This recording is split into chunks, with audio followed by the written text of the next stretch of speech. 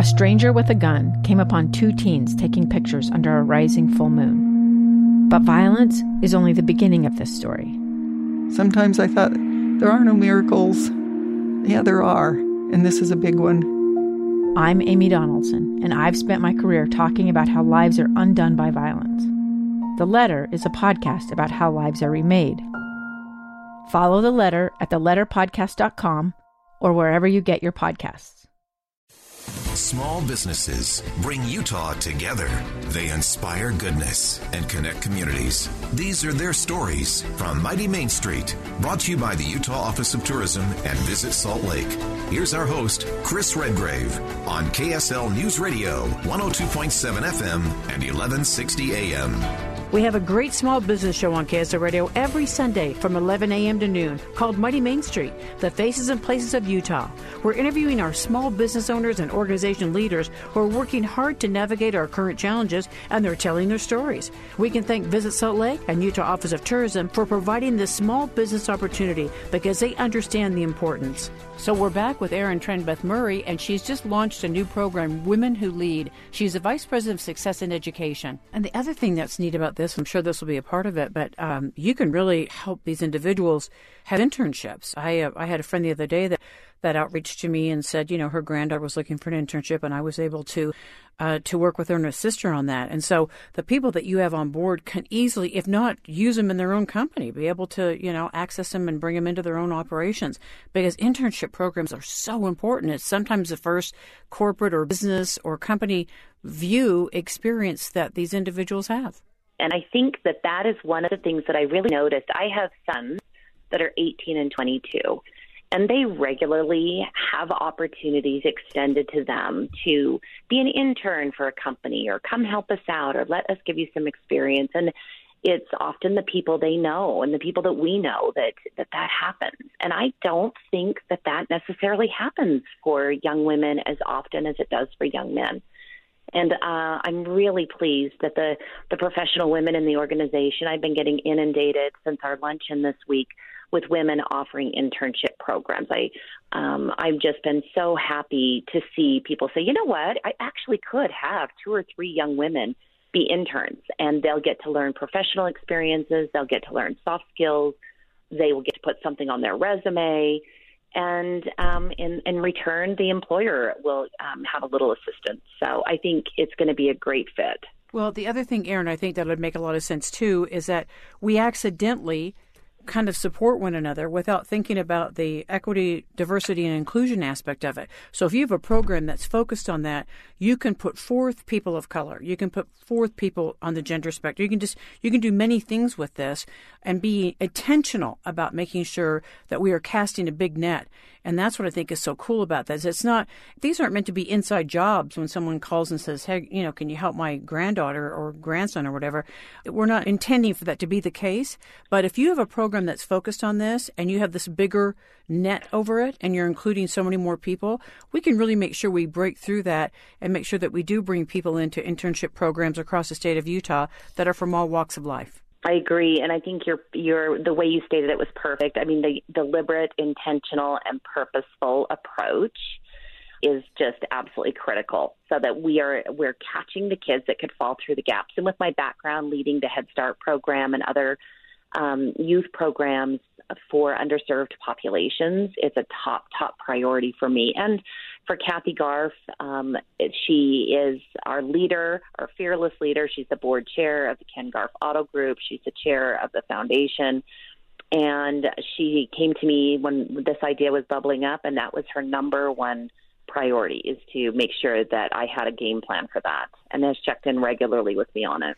I've known Kathy for years. I had a chance to work closely with her when I was with the Bonneville International Broadcast Group, and she is an extraordinary person, and Bob was as well. Were you a little bit blown away by the outreach that you got for a 7-week-old program with Women Who Lead? Did it blow you away to see what kind of support you got, like, instantly? Oh, it's ridiculous. Oh, I'll call my friends. I'll have 15 or 20 ladies, and, we'll chat about it. Oh, no, it was, let me introduce you to these 2 amazing women, and let me introduce you to these 2 amazing women. And it went to 86 women in that short period of time. And it's still every single morning I have emails from people introducing me to a judge, to a doctor, to a philanthropist, to someone who's been the president of their school community council and their PTA, and they're just a go-getter in their community. So it really told me that this resonates with all women. It just is such an important message to grow confidence and leadership skills in girls. And it does not matter what your background is or what you do. It was a very common theme that all the ladies rallied around instantly. So, yeah, it really did blow me away. I'm thrilled for you. And it doesn't surprise me, Erin, because you're a real player in this area, and we're really fortunate to have you leading the charge with this. And I've started programs in the past. It's not easy to start programs, but with the support of Success in Education, the GARFs, with Rick by your side, this is going to be wildly successful. That's why you're launching the way you are. With your connections, your experience, their support, and their connections, this is just blue skies as far as I'm concerned. Well, I thank you. That's very kind of you. I think that it really is just the cause. It has not been a difficult sell. I talk to these ladies. I'm on the Zoom with them for maybe 5 minutes, and they're like, I'm in. I'm 100% in. Count me in. And so I really haven't had to do very much except for tell them that we're putting this together, and to give me a little grace that we're building this plane as we fly it. And everyone has a really strong kind of entrepreneurial spirit, and they're just energized. You know, we had our luncheon this week, our founders luncheon, and there were 70 women on the call, and I think there were 5 that didn't have cameras on because they were probably in commute. But anyone who's familiar with Zoom knows that is pretty unusual. I mean, everyone was engaging and had their cameras on, so I knew that they were super excited about this.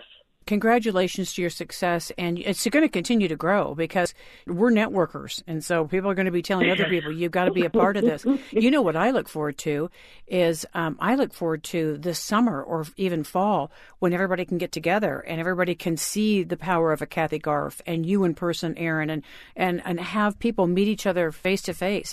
I see that in the future, and that's going to be really exciting. That is going to be so fun. We're planning a gaming event for girls with WildWorks Studios called Girls Game On.